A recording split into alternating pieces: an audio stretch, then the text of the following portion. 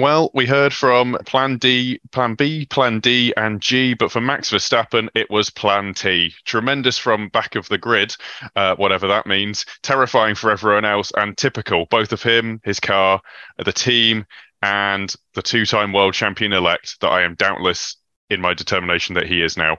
Welcome to episode 225 of the Formula One Grid Talk podcast today. And today we're going to be here to discuss the Belgian Grand Prix. My name is Owain Medford. And joining me, we have Philip Matthew from the Grip Strip podcast. Hello. Jawad Jacob from from Hit the Apex podcast. Hi, everyone. And Tom Downey from Everything F1. Hello. Now, Tom, I'm going to start with you. Goodness me, sorry. As I alluded to in my intro, it's I think a foregone conclusion at this point that Max Verstappen is a two-time world champion, extending his championship lead to 93 points, but not over Charles Leclerc, who was previously only 80 points behind. It's only Sergio Perez that's behind him. Who can stop Max Verstappen from gaining this world title? Well, thankfully, he hasn't got the Ferrari strategist, so he should be golden. I think that would be the only thing that could do it. Or unless Mercedes infiltrate the FIA and seek retribution for last year, But aside from that, and seriously speaking, he's driving like a man possessed at the moment. Today, one of the best drives I've seen from him. He got a little bit of luck or a little bit of fortune with the safety car, but I think if there would have been no safety car, he'd have been way up the grid anyway. He just had such pace today. Obviously, Spa is a very engine-intense circuit. Obviously, it's obviously having brand new components in the back of that Red Bull, it flew. But I mean, he still had to make the moves and to be that far up the grid that quickly and to then have that pace and on the two-stop. It's just an absolute masterclass from him today. I know I'm waxing lyrical, but let me have my moment.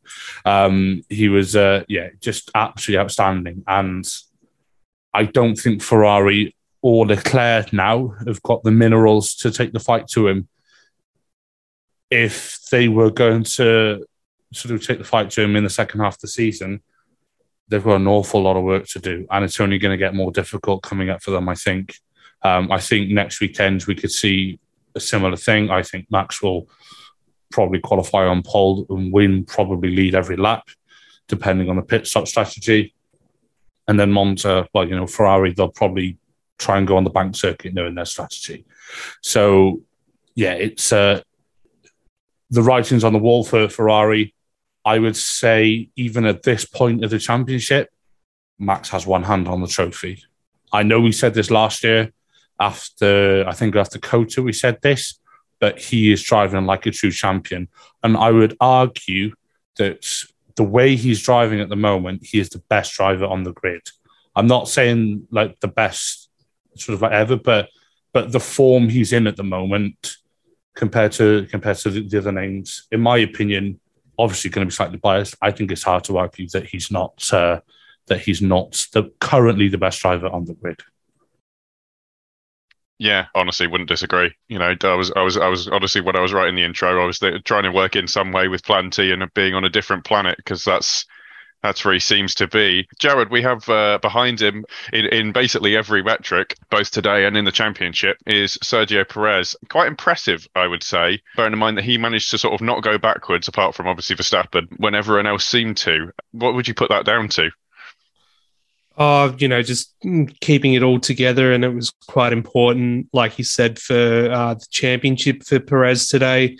And yeah, I've had this feeling coming out of the mid-season break that we're going to kind of replicate the 2011 season with Verstappen winning, of course, by such a margin, but that would require also Red Bull to take 1-2 in the championship. So Perez got the points he needed to today to move back into second. He pace-wise, was faster than the other cars.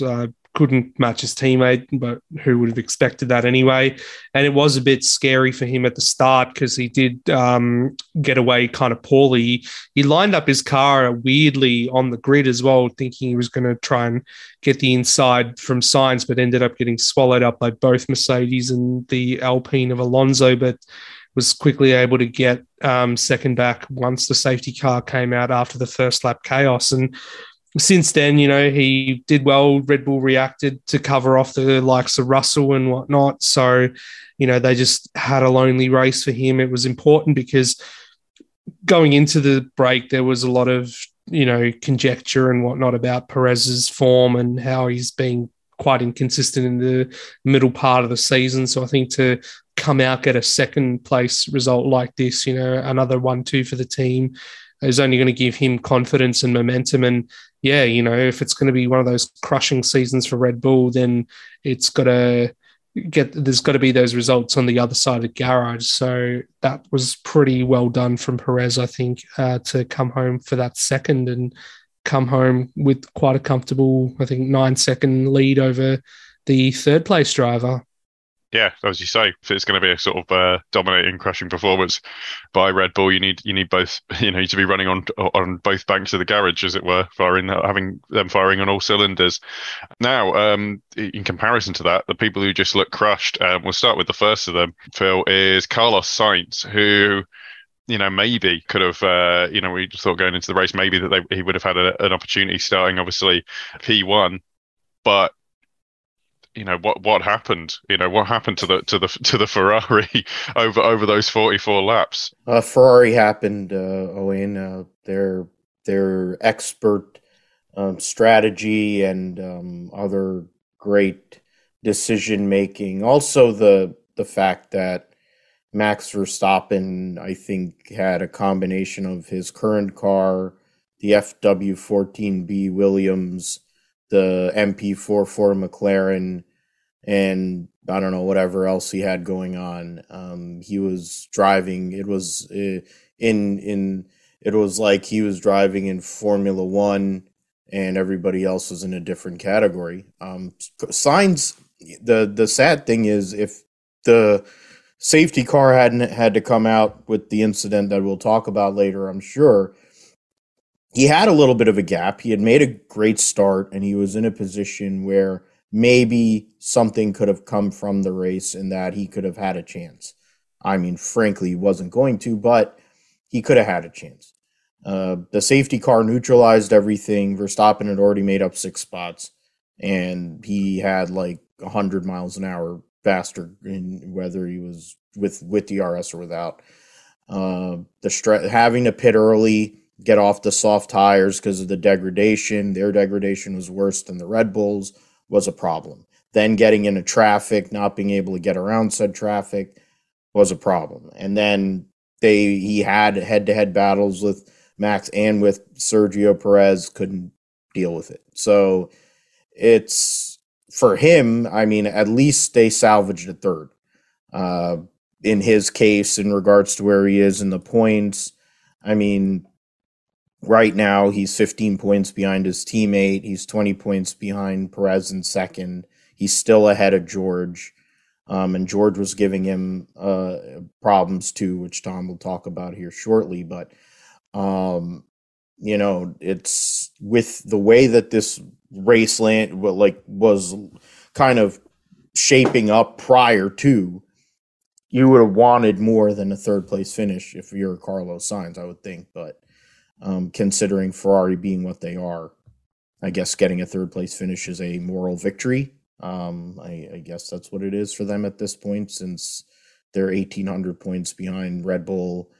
They're flirting with possibly losing to Mercedes in the constructors, and they're trying to break Charles Leclerc's soul. So I guess for Carlos Sainz, a third place finish is a good thing. Yeah, as you say, it's almost beyond belief at this point. It looks like a statistical anomaly how bad Ferrari are.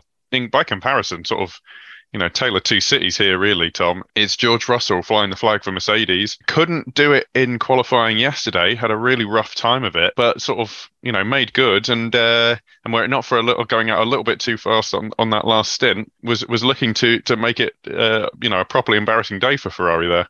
Yeah, Russell was really pushing Sainz for that third place, and I did wonder if he was going to do it. He did Sainz into turn 5 after was it just after Sainz had pitted? He showed his teammate how you actually overtake into that corner as well. Had to get it in, and Phil's just shaking his head. Sorry, mate.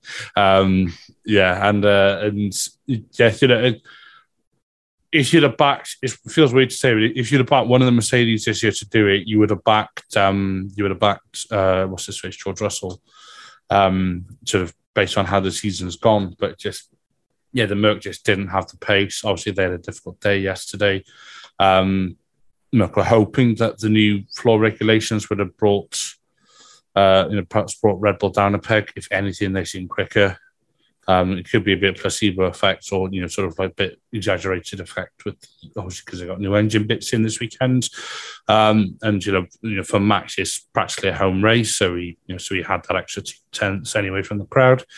But yeah, Russell, a good race for him. I think P4 was as good as it was going to get.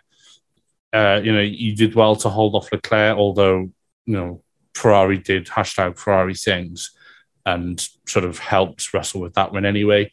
I think even once he got into P3 on track, I think he knew it was only a matter of time before Sainz took that place back. The Ferrari he's just quicker than the Mercedes. When Ferrari don't blunder the strategy and when the reliability holds up. So yeah, it was a good but probably frustrating day for George Russell. If I was him, I'd be disappointed to not be on the podium, but I wouldn't be too disheartened. Yeah, that's a pretty good performance from George Russell. Best of a bad situation for the team, obviously. Beyond that, we then have obviously the driver who, through no fault of his own, ended up causing taking out his George Russell's teammate. It's Fernando Alonso. Started third, Jared, but obviously slipped back a little bit, like you maybe would expect. But it's still Fernando Alonso, isn't it? That's still kind of the performance we expect out of him. He's really punching back at his team for implying that because of his age, he can't really race anymore or put in those performances. So I think, Alonso is, if anything, as he gets older, he gets more cheekier, and I loved his team radio. I think a lot of people did what he said about Hamilton as well after that incident. So, yeah, I think for them, considering they had quite a few faster cars coming through the field to finish ahead, 6 was probably the best they could do. And then when you look at the team as a collective, Alpine got points again with both cars, and, they've kind of building a lead over McLaren now as well in the Constructors' Championship. So he did quite a good job with that. When you look at the deficit to the car ahead, I think it was like 40 seconds or whatever behind Russell in the end he finished. So still quite a gap between where they are in the midfield and the top 3 teams. But, to get an extra position at the end is quite comical. And even he was saying as well after the race that Ferrari just have a strange way of doing things. And, it didn't surprise him that they pulled off some things strange in the pit lane to earn themselves a penalty to lose that position. So, but I think it was a good race for Alonso. There's a lot to look forward to with the Alpine lineup. It is sad in a way that we won't get to see him carry on with the team, because I feel like they've been gradually building towards something good. But again, same situation with Ricciardo a couple of years ago. They're going towards the right direction, building towards being competitive, and then, the driver decides to bail. So, have fun driving in the second slowest car at the moment next year, because it's a pretty good car they've got at the moment. Yeah, another promising driver going to go to a team with another 5-year plan. I just want to say it was surprisingly magnanimous from Alonso when he got into the interviews after the fact. Maybe it was the fact that obviously Lewis Hamilton obviously deferred to him and put the blame solely on himself. Yeah, I'm surprised. I'm surprised that was how humble that Fernando Alonso was about that. Now, speaking about Ferrari, as you touched on, bit of an own goal there, Philip, from Leclerc. Obviously, not knowing a lot about what caused that speeding in the pit lane, not exactly when it happened, but yeah, bad to worst day when his championship rival is romping away with a victory from the back of the grid, and he's started only one place behind and ended up 5 places behind. Yeah, I mean, we talked about it on the group chat that when that happened there, that last part, I mean, it wasn't like Leclerc was having a great day to begin with. I mean, he had the tear off go into the brake duct, causing brake fire. So then he had to pit early. Then they had to change his strategy. He was getting stuck in traffic, having to be a part of that DRS train in the second half of the top 10. Then he goes and gets around a guy who's made his career in making strange decisions his whole entire life. So that's kind of convenient how that worked out. And he still lost out to him. And then, I mean, it's just unbelievable with Ferrari. And Charles Leclerc, you just sit there. It's like at some point he has to wonder, and so does Carlos Sainz. I'm like, who the heck? What are these people doing? I mean, what is their game plan? It's like it's not a video. It's not. We're not playing F1 22. We're not playing F1 Manager that just came out. This is real racing. We're talking about real dollars here. We're trying to compete for the Formula One World Championship. These guys couldn't even, half the people that seem to be doing strategy for Ferrari couldn't even work in a lower tier series. I mean, it's just insane. And I mean, fine, you want to get him the fastest lap, but you have to be figuring that the time, you have to have more time there. Tell him to, I mean, worst case, let him go and build up all the battery and all the thing. Let him try to do it on those tires. Don't go and sabotage the points that he was going to get. You lose 2 places in this, he loses 1 place, sorry. But, he's 98 points behind. Tom already, they're toast. It's ridiculous. And you can't be, honestly, you would have thought they had the break. They could have reset, kind of figured out some things during this summer break. I know they had to get away from the factories and all that, but once they got back, you know that they had to have really had discussions about this. And considering how many points they've given away this year and how many opportunities they've given away this year, and in turn, they've just, this is just par for the course for them. And I don't know how Charles Leclerc keeps on going in this sense. I mean, his confidence, he's a very streaky driver. When he's feeling great and he has and he's in a good place, he can win. But when things like this keep on going on, if he isn't doing self-inflicted wounds,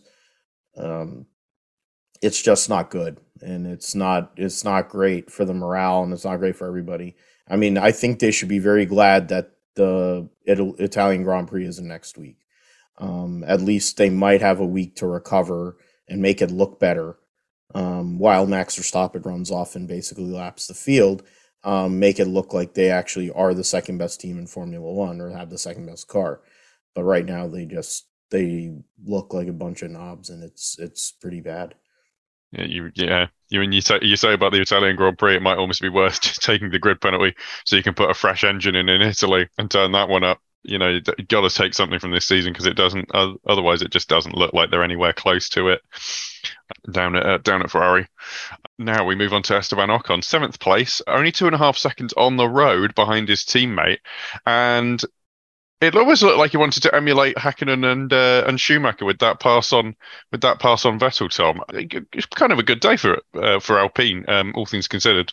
Yeah, that pass, if that would have been Verstappen, Perez, and Sainz, or Verstappen, Perez, and Leclerc, or if it would have been one of the top, two of the top teams or whatever, especially imagine if it would have been George Russell or Hamilton, the Sky Sports commentators would have probably had a crisis. It was an absolutely scintillating move, very reminiscent of, I'm sure a lot of people saw this or sort of picked up on this reference, Hakkinen on Schumacher in, I think it was 2000, with Zonta in the way. Yeah, I mean, you know, he basically channeled his inner Verstappen, and I'm not talking Brazil 2018, where he where he started towards the back of the grid, actually yeeted his way into the points. Really good race for him. You know, he said in his, when Martin Brundle caught him on the on Brundle's grid walk before the race started, that he was hoping to get into the points. Boy, did he! Brilliant result for Ocon.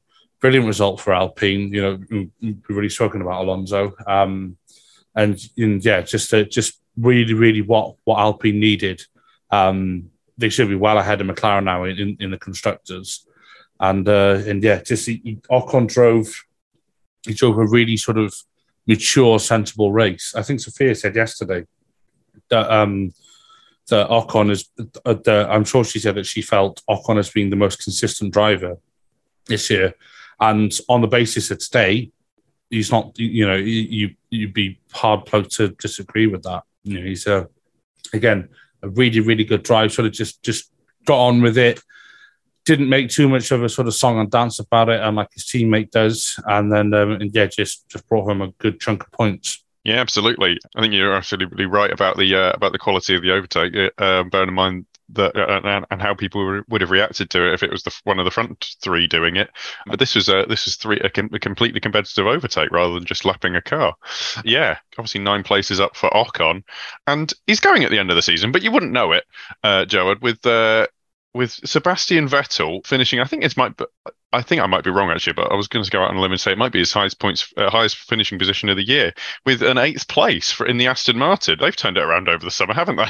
Yeah, well, they were fast in the practice sessions going back to Friday, which was quite bizarre, seeing Lance Stroll that far up on the timesheets. But yeah, Vettel's best result was actually 6th, I think, in Baku. But yeah, this is the second best I think he's had. And he was looking quite competitive too. So, you know, being able to fight with the Alpines, as we saw, and then like you guys were saying, being involved in that spectacular pass that Ocon made on him. Gasly, just reading some lines from Seb after the race, he's saying it was a bit unfortunate, the timing of his second pit stop, having to come in behind Gasly, and he lost quite a bit of time from that. So what could have been potentially top 7, top 6 finish lost there. But I think for Aston Martin, it's a great result to get him in the points. And, you know, Seb too, like I'm sure he's been driving like this the whole time, but, you know, without any more, like the shackles are off, you know, we know what's happening in his future and whatnot. So he can almost drive freely and, you know, just do whatever he wants. So, and if that means we get some good results like this from him, then so be it, because it would be better than seeing his career come to an end on a bit of a whimper, finishing outside the points. So, yeah, I want to see more of this, hopefully. Yeah, absolutely. That'd be great to see, honestly, over the next few weeks. You know, we're going to have to make the most of our Seb time, as it were. And you know, as long as he can replicate this, I'm all for it.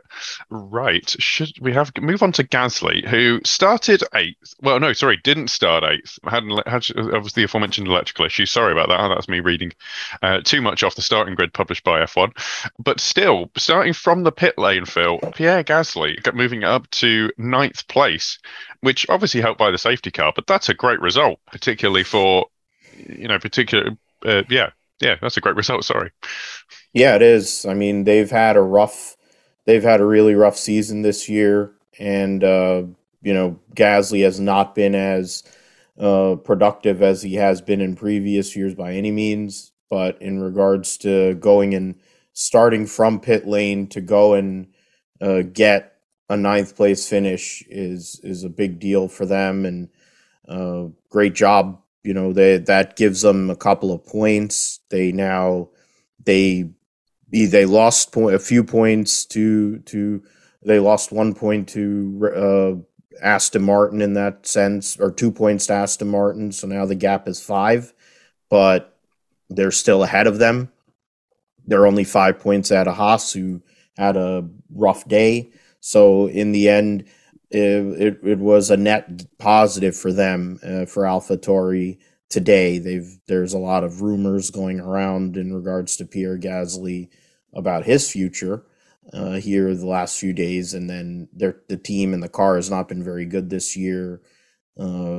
It's the same power unit as the car that's going to win the World Championship and finish 1-2 has, but the car is definitely not very good. So, I mean, you're making the most out of your circumstance, most out of the situation. Safety car did help. Probably wouldn't have been as straightforward for them in that sense. But credit to Pierre Gasly to go and get those points in that spot to go and kind of give themselves a little more safety as we go to the Dutch Grand Prix in Zandvoort, and also the place where he won his one and only Grand Prix so far in Monza. Yeah, it's obviously going to be maybe a little bit of a tougher week, a couple of weeks ahead. So getting the points here is obviously something you want to be doing. Speaking of getting points, we have the car that no one wanted to overtake or even try to. We have Albon in 10th place, Tom. Is Albon sort of a man reborn at this point after the break? Or is this more car dependent than we sort of really think about? No, I think I think there's just been a really good showing from Albon. He's obviously well rested after the summer break. He looks more comfortable in the Williams, probably because he doesn't have that pressure that he had when he was in the second Red Bull seat. He wasn't under constant scrutiny. Also, now that he knows he's got a multi-year deal with Williams, he knows that his future is a bit more assured, obviously provided he doesn't have a catastrophic race, because as we saw with Danny Rick, contracts can be broken. I'd say he's pretty settled. He's doing really well as well, given the Williams is probably the worst car on the grid, tied with that or the Aston. But you would have to say the Williams. He had a really good race. He has really good sort of, not so much wheel battles, but he's defending his position really well. He really hung on. His teammate helped as well somehow from P18. Thankfully, he didn't get above P5, so my hair stays intact. If anybody listening yesterday will know what I mean. This is what, the third time Albon scored points this year, if not fourth, because he got points in Australia. He obviously got that P10. I think he got P9 in Miami, or am I making that up? I've got a feeling it's Miami. Anyway, the point being, no pun intended, that this is the third or fourth time he scored points this season in the worst car on the grid. I hope he can sort of carry this form, carry that qualifying pace from yesterday, because our Williams looked pretty tasty in qualifying. I don't know what it was. Maybe it was the altitude or something. I don't know. It was just looking really, really good. So hopefully it can carry into next week. And I think if it can carry into next week and get a good qualifying result, because obviously Williams had a bit of an oopsie with both cars in quali last year when they both ended up in the wall, then he's got much more of a chance of holding on to a good position, because next week there's going to be no overtaking. Yeah, 100%. And if not next week, definitely at Monza. That Williams is lightning quick in a straight line. And as I say, no one wanted to be let out behind it, because you knew that you were going to have to fight your way past. Now we move into the fun section of the grid, where actually most of the race lived today. It's spread out when you actually look at the finish order and the times from each driver. But that 10th to 15th battle was actually, at one point was separated by gaps of less than a second, and moving in with again the worst car on the grid, some might say, is Lance Stroll, who obviously not in the points, but still a reasonably good performance from the Canadian driver. A little bit difficult, Jawad, but do you think he could have done any better, or do you think that, as I sort of kind of leaned on a bit heavily there, Alex Albon's Williams was a bit too quick? Yeah, I think the Williams was a bit too quick with that straight line speed, and quite a few drivers that we're going to talk about coming up now, including Lance Stroll, did say that they were stuck in the DRS train behind the Williams today. So I think, in that instance, nothing more could have been done. He did start the race 9th, so lost a few positions there and missed the opportunity for Aston Martin to score double points. I think it would have been first time this season they've scored double points. I'm not sure if that's correct or not, but they did all they could, and it's just a difficult one at the end for him and the guys behind him. But it just shows you how good the Williams was set up for this track compared to Aston, who kind of showed their hand on Friday in the practice sessions. But then, the Williams switched it on during qualifying and then in the race too, apparently here. So, it's Stroll doing Stroll things, I guess. Yeah, more like a stroll in the park, stroll in the woods. Sorry, for Lance Stroll there. In 12th place, just behind that, obviously we then have Lando Norris. Phil, do you think the McLaren is a sort of a bit off the pace there in where it's finished, or do you think there was sort of more potential in the car that they've just not been able to unlock? Bearing in mind they've been sort of going backwards this season. Yeah, I don't know what happened to them today. It's just they were up there. They had the track position early in the race. I know what happened to the other guy because I seem to be drawing the short end of the stick with everybody so far in this driver lineup today. But for Lando, I figured points was gonna happen. I just felt like he would be in the points today. He's been there. This year, I mean, yes, the car has not been good. I mean, he's came out and basically said he doesn't feel bad for his teammate, so he's showing no chill in that sense. He doesn't know who his teammate's going to be next year. That's going to be decided tomorrow during the contract, whatever board deal with two fat slobs sitting there in front of a judge. And then you have the notion that the car, I don't know what happened to him in race pace and strategy. I think they probably messed that up. And then once you get yourself into the DRS train, or you put yourself in a place where you might not be able to, make overtakes because your car just isn't as good, it's an unfortunate result. And in considering where McLaren are, I mean, right now Lando's 7th in points. He's best of the rest, essentially. He's only 12 points ahead now of Esteban Ocon in the grand scheme of the constructors, which is what is more important for them in that sense.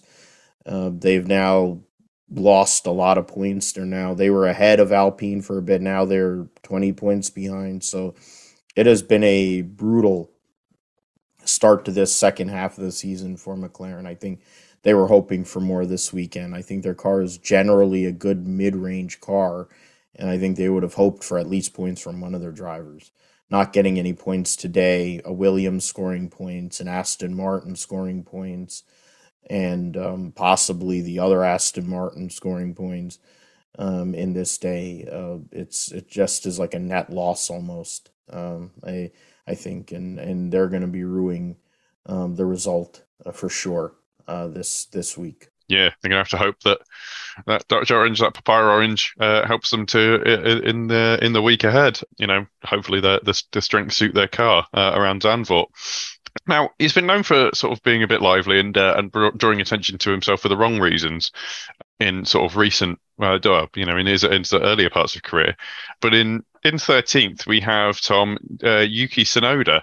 Not too much really heard from him during the race. Obviously, that with the pit lane start going up to 13th. Is it a case of no news is good news?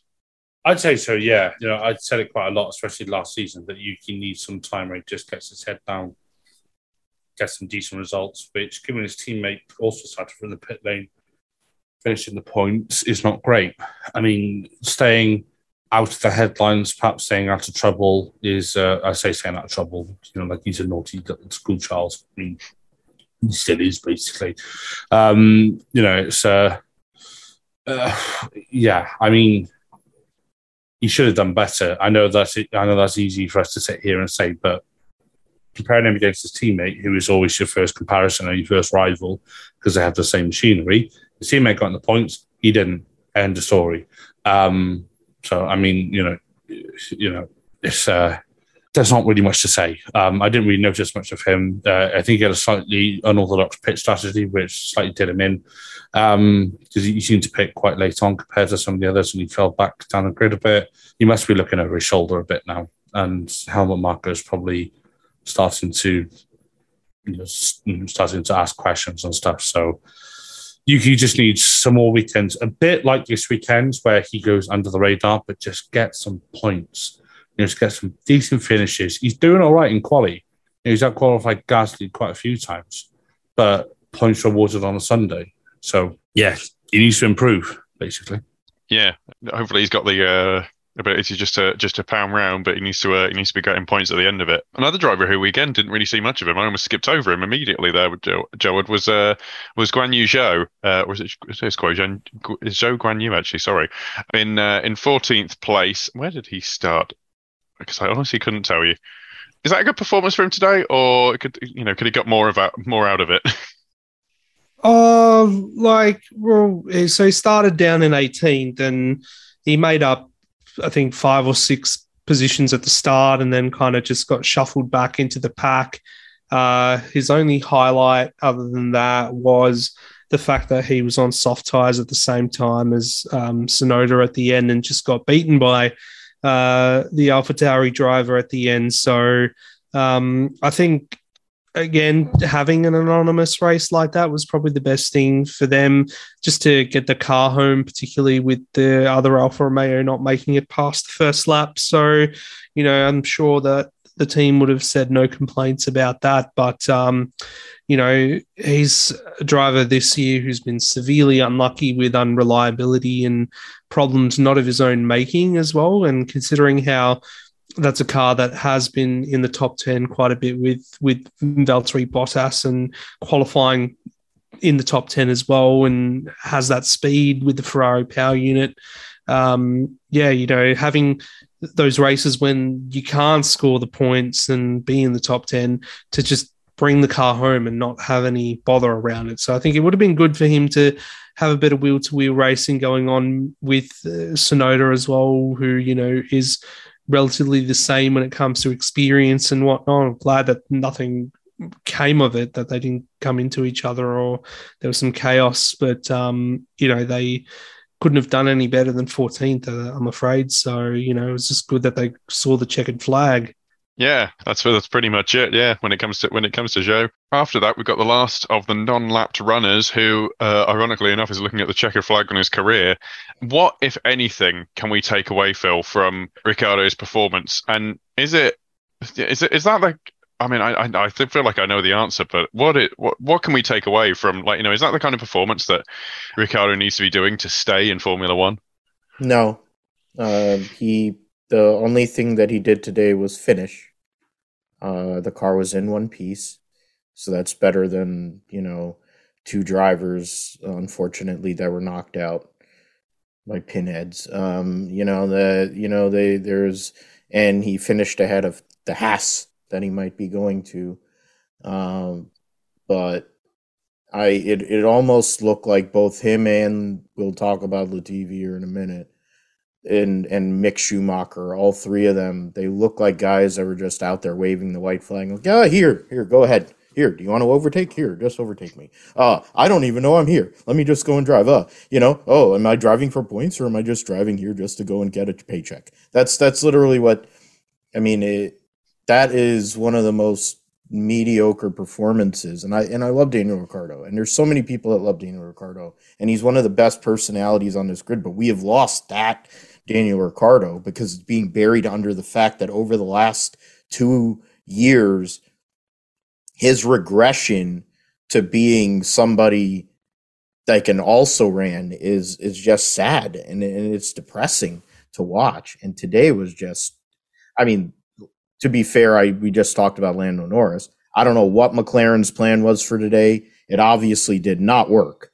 And they've got way too many things going on. They seem way too distracted. The tea kettle's going off over there. And then, but the fact is, yeah, that was just ridiculous. If McLaren was really serious about trying to beat Alpine for 4th in the constructors, they would make a change right now. They say they want to run out the rest of the year with Daniel Ricciardo. I get that. Daniel Ricciardo says he wants to finish out the year and all that. I think today was just a microcosm of what that relationship has been. Yes, we're 2 weeks away from the race that he won, but last year. But really, this has been what this relationship has been, and I think it's time to just cut bait and say, all right, sorry, it did not work out for either of us. Let's go our separate ways. Let's try to reset and move forward, because today was just atrocious. It was sad to watch Daniel Ricciardo out there today. That's not what you would expect from a guy who at one point has won 8 Grand Prix, has finished third in the World Championship, was Red Bull's number 1 driver for a few years, and one of the only ones they've actually developed, which tells you all you need to know. So, it's kind of sad, but, I also know that there's plenty of opportunities, even with where he's at or where he might be mentally. There are opportunities for him abroad and probably World Endurance Championship, Formula E. So I think he will have opportunities. They just probably won't be in Formula One. Yeah, I just looked at the starting position of Daniel Ricciardo. He started 7th and is finishing 15th, which, bearing in mind his teammate started 17th and finished 12th, I think says everything we need to know. Tom, we move on to, I'll tell you what, it's an uncharacteristically bad performance, I would say, from both Hasses this weekend. 16th place from Magnussen. Obviously, the car's not had any upgrades, but you wouldn't have known it going into the summer break. What's gone on? They rather did themselves in qualifying, didn't they? And not helped by Schumacher having the engine penalty, so starting at the back of the grid. I don't quite know what happened to them today, because Schumacher, you can kind of understand. Well, actually, no, I do know what happened. They were starting towards the back of the grid. So, I mean, I know K-Mag qualified, P18, I think, P19, something like that. Ended up starting about P12.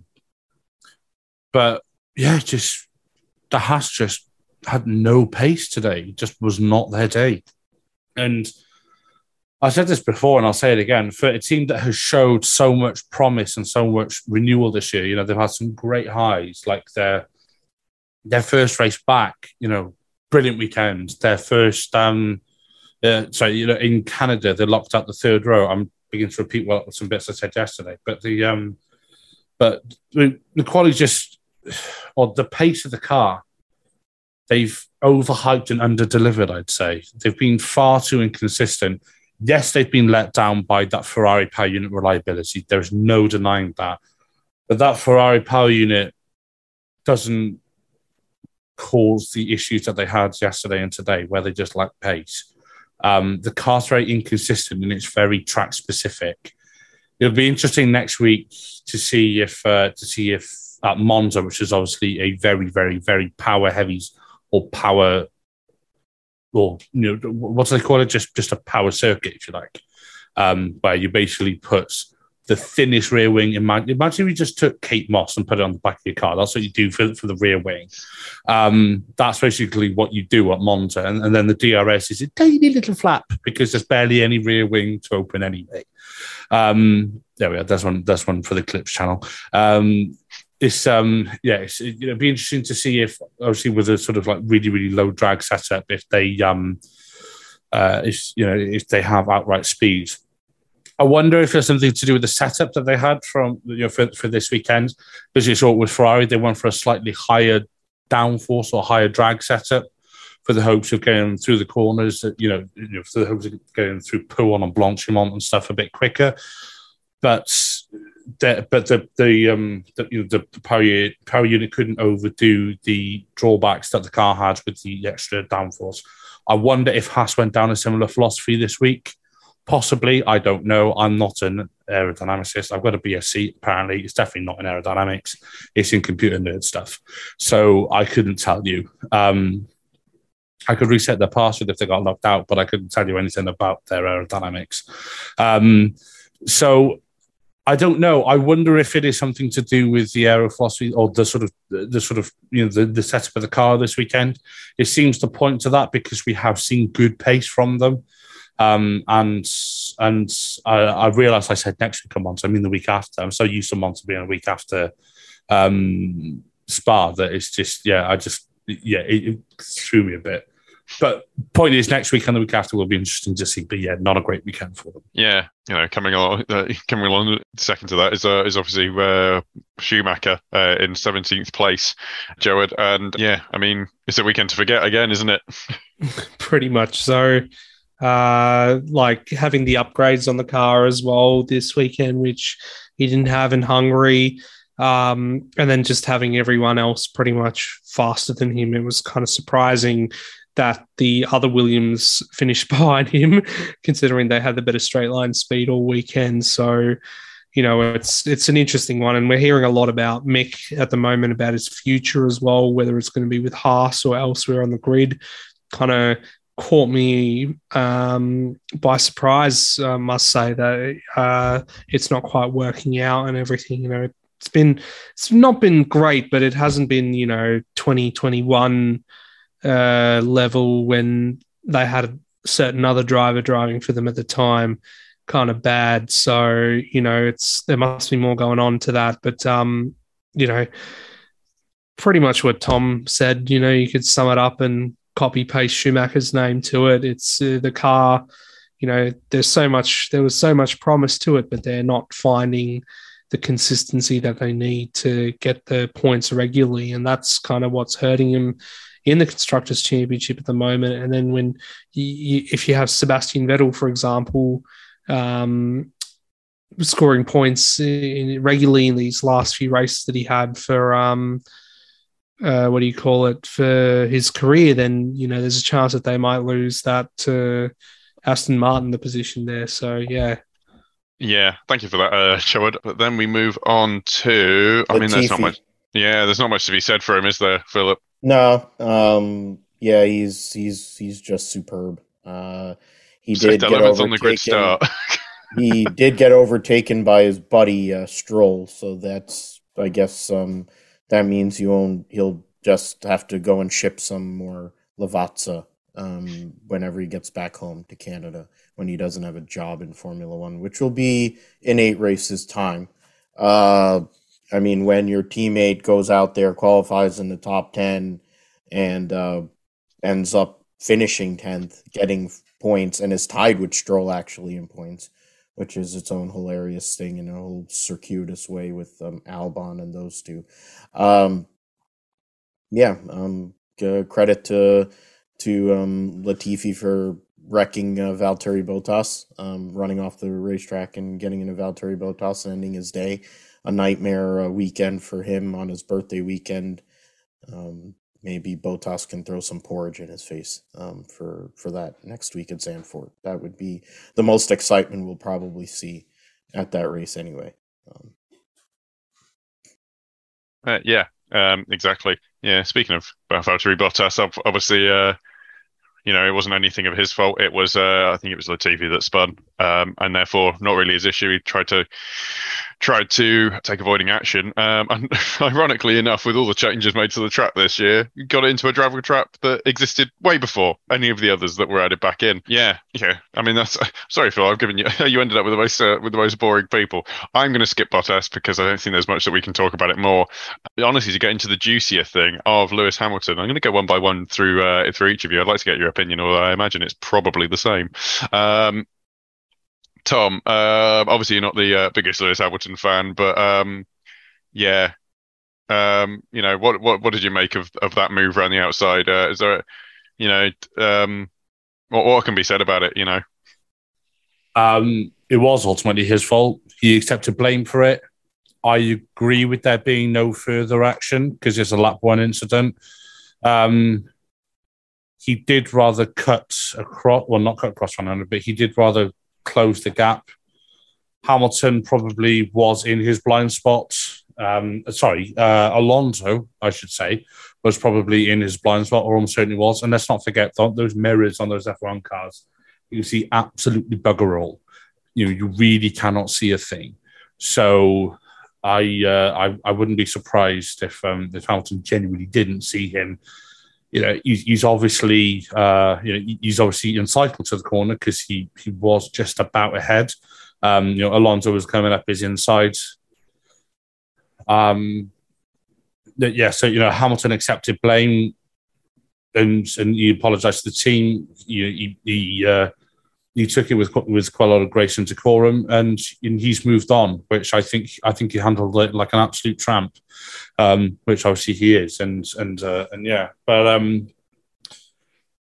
as for Alonso, well, he just needs to get over 2007, doesn't he? I get that tensions run high, all the rest of it, but when Alonso came on the team radio and said, "Anyway, get this down, he knows how to bink and fish," shut up, you absolute nonce. It's just like, I like Alonso in the sense that he divides opinion, but I disagreed with him there because Hamilton knows how to race through a field. Brazil 2021, anybody? That's the most obvious example. So don't, I wonder if part of me wonders if Alonso saw, it's Hamilton, I can do one on him here. And for a driver with as much experience and knowledge and apparent wisdom as Alonso, he would have probably maybe thought, especially on lap one, just let him get ahead, slipstream him, down to Pouon, through Blanchimont, all that. Then maybe do him on the main straight, or then tuck him behind him. Maybe wait for lap 3, get DRS. It's not a 1-lap shootout; it's a 44-lap race. So, so Alonso perhaps needs to bear a bit of the brunt, or sort of take a little bit of responsibility, because he put his car in a position where Hamilton was very likely to hit him, which obviously he did, and it was Hamilton's fault. Ultimately, I would not say it was 100% Hamilton's fault, and I know a lot of people are going to be going, well, by God, is this Tom Downey agreeing with Hamilton or defending Hamilton? Absolutely, it is. I'm not completely defending him, but and I am saying it was predominantly his fault. But Alonso isn't an angel by any stretch, and he certainly didn't help the situation. The more scary bit was seeing the way Hamilton's car launched like that. I don't know if there are sausage curbs there. I know certainly at turn 5 in Spa they used to have curbs, or sort of like bump, or they're almost like speed bumps. And for a split second, it reminded me of Monza last year when obviously Max's car got launched over curbs like that. And I just thought, shit, I hope... sorry, I shouldn't swear. Cut that out. When I saw Hamilton's car go over the curbs, I thought, oh, Bayek, that's going to hurt. I hope he's okay. He should have gone to the medical centre, though. The light went off on his dash. He should have gone, because he might feel okay, but adrenaline's going to be pumping around his body, and he doesn't know what could have happened to him, especially with how sort of brittle these F1 cars are. He should have gone to the medical centre, and I don't care if he says, I felt okay. He doesn't know what's wrong with him, if anything is wrong with him. And wouldn't you rather go there just to be sure than sort of just storm off? So boo to him for that, but aside from that, I thought he handled the whole thing really well. Yeah, there weren't no. I think it was just a tyre-on-tyre contact that caused the car to kick up like that. That's as you say, he should have left room, to be honest, and it'd be Mitt's fault for that. But to be fair, in my opinion at least, he should know that the car can't disappear, and you'd just be wary. Live to fight another day. You are right though. Abby Eaton suffered. Obviously, it was the different end of the car went up on a sausage curb. But these, as you say, these cars are so rigid enough to, as we saw, break some internal fuel lines or coolant lines or something like that. Fluid was pouring out the back of Hamilton's car. I don't know if anyone else saw, but there is a certain amount of, as you say, he should have gone to the medical centre. I think there's could be vertebrae issues there, and you got to remember that these guys are role models for the rest of the industry, as it were. We can't have people skipping out medical centre visits like that. Jared, just as I touched on there, fluid pouring out the back of the car, and we saw the Mercedes smoking. For a race that was typified sort of by the power units elements being used, new power units, and bearing in mind the rock solid nature of the Mercedes reliability, would you like? Do you think this is likely going to cause issues later in the season? Perhaps when Mercedes don't have the speed to get over the speed that they need to do, the speed they need to get through the field. Is this going to cause issues for Hamilton with the pool of power units he has? For their sake, you'd hope not, but I think like everyone, they probably need to take a power unit penalty sooner than later just to get that extra power unit into the pool and everything. So I kind of expect, have they taken one yet this season? I'm not sure. I don't think they have. I think they have been pretty rock solid on it. Yeah. So I feel like, Monza is probably the window that they have to try and take it. We've seen their cars do quite well there in the past and be able to overtake with no problem and come through the field. So it'd be best to try and do that.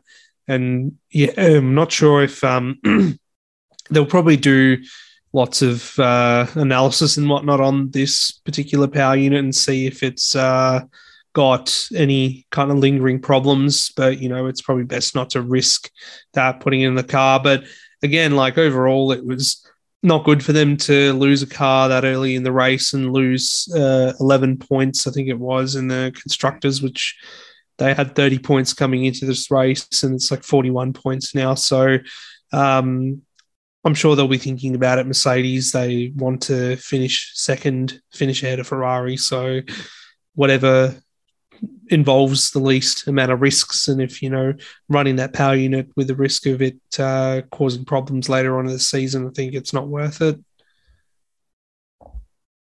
Yeah, 100%. Rather have a chance of a points finish rather than that lurking sort of thing of having a blow up.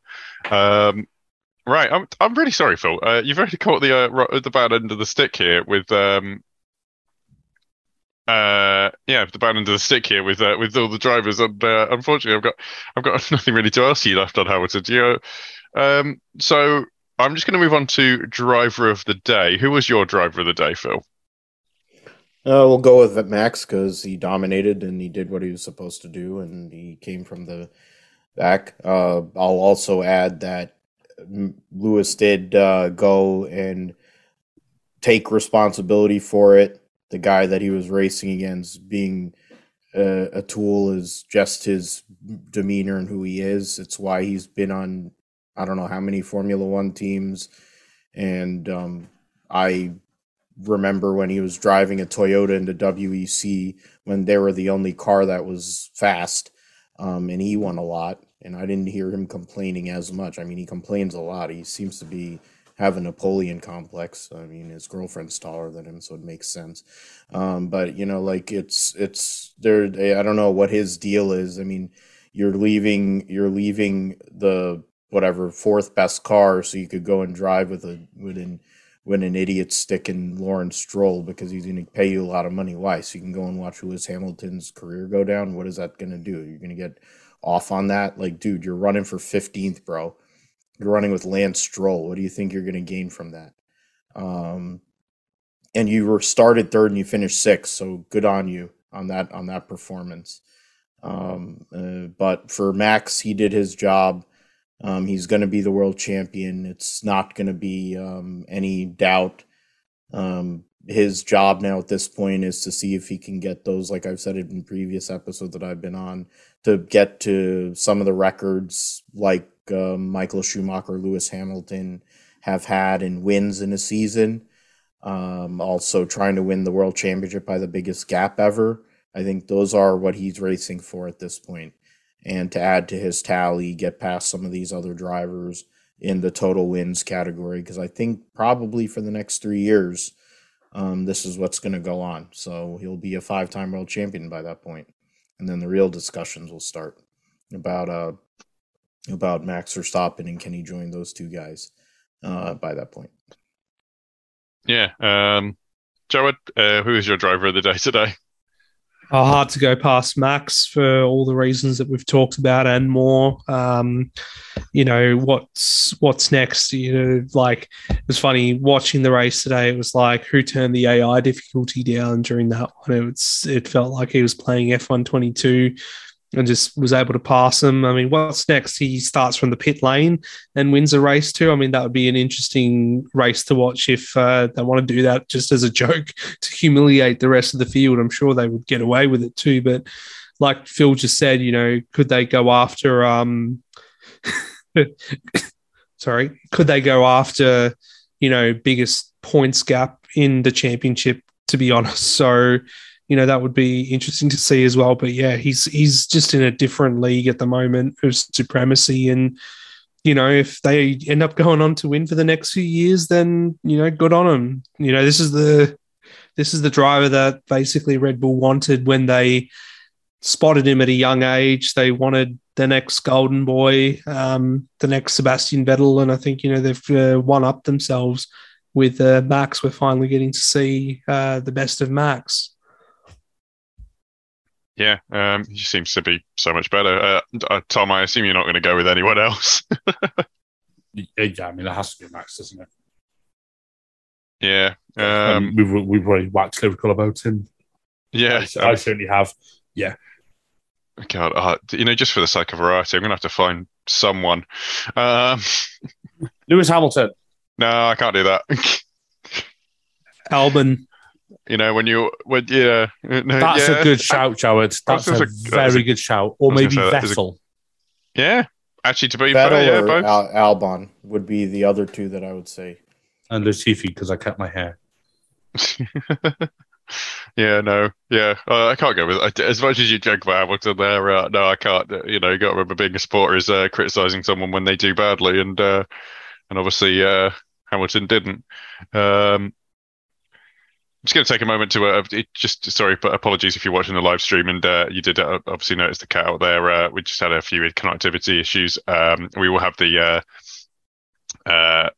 full replay obviously up on the YouTube channel and wherever you get podcasts. But thank you for that. And with that, that is the show. So I'm just going to go through my wonderful panelists here. Tom, just sticking with you there.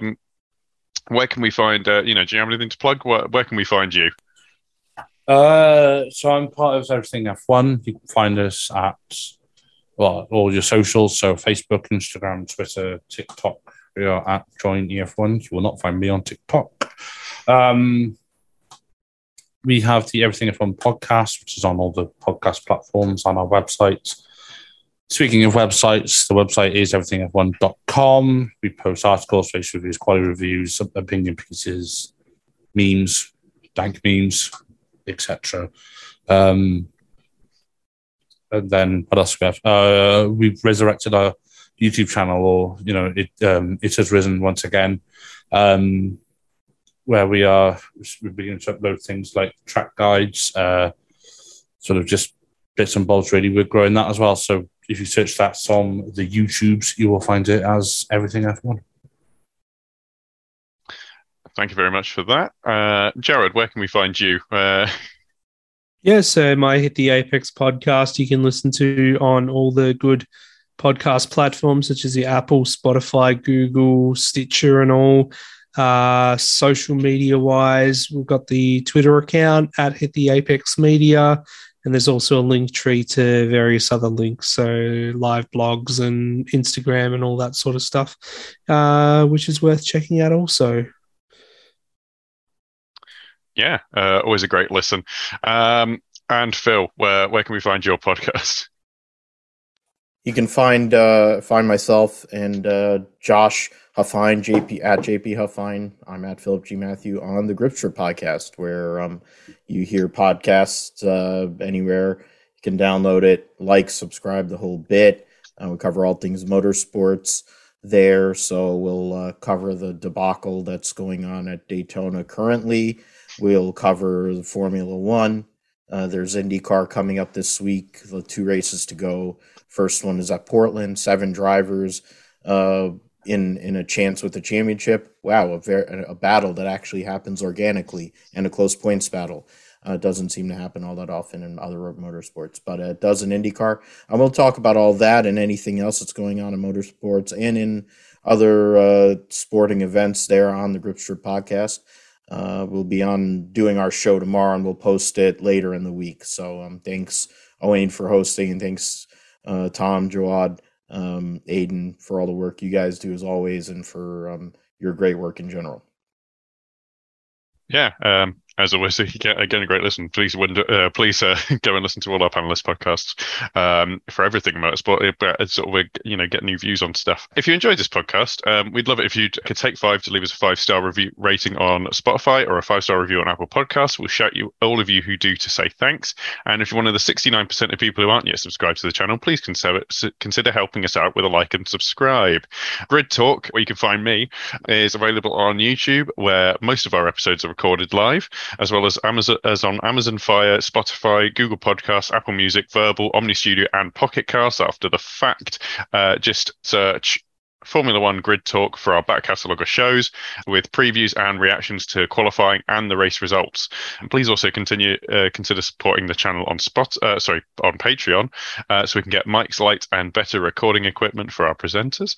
And you can get your hands on some official Grid Talk merchandise on the website, which is f1chronicle.com/store. Make sure you subscribe to see the first note when each new weekly episode is released, as I said. And we will be back soon with plenty more F1 content. Thank you very much for listening, and goodbye.